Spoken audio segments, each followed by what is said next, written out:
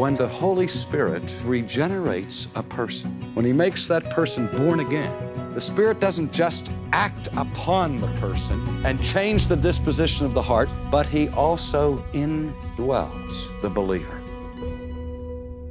If you are truly saved, you have agape working in your life. You have the indwelling presence and power of the Holy Spirit. You have what is necessary for fruit to be born in your Christian walk.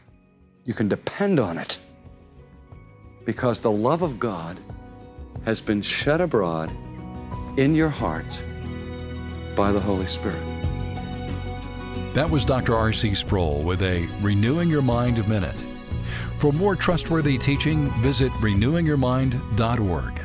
That's renewingyourmind.org.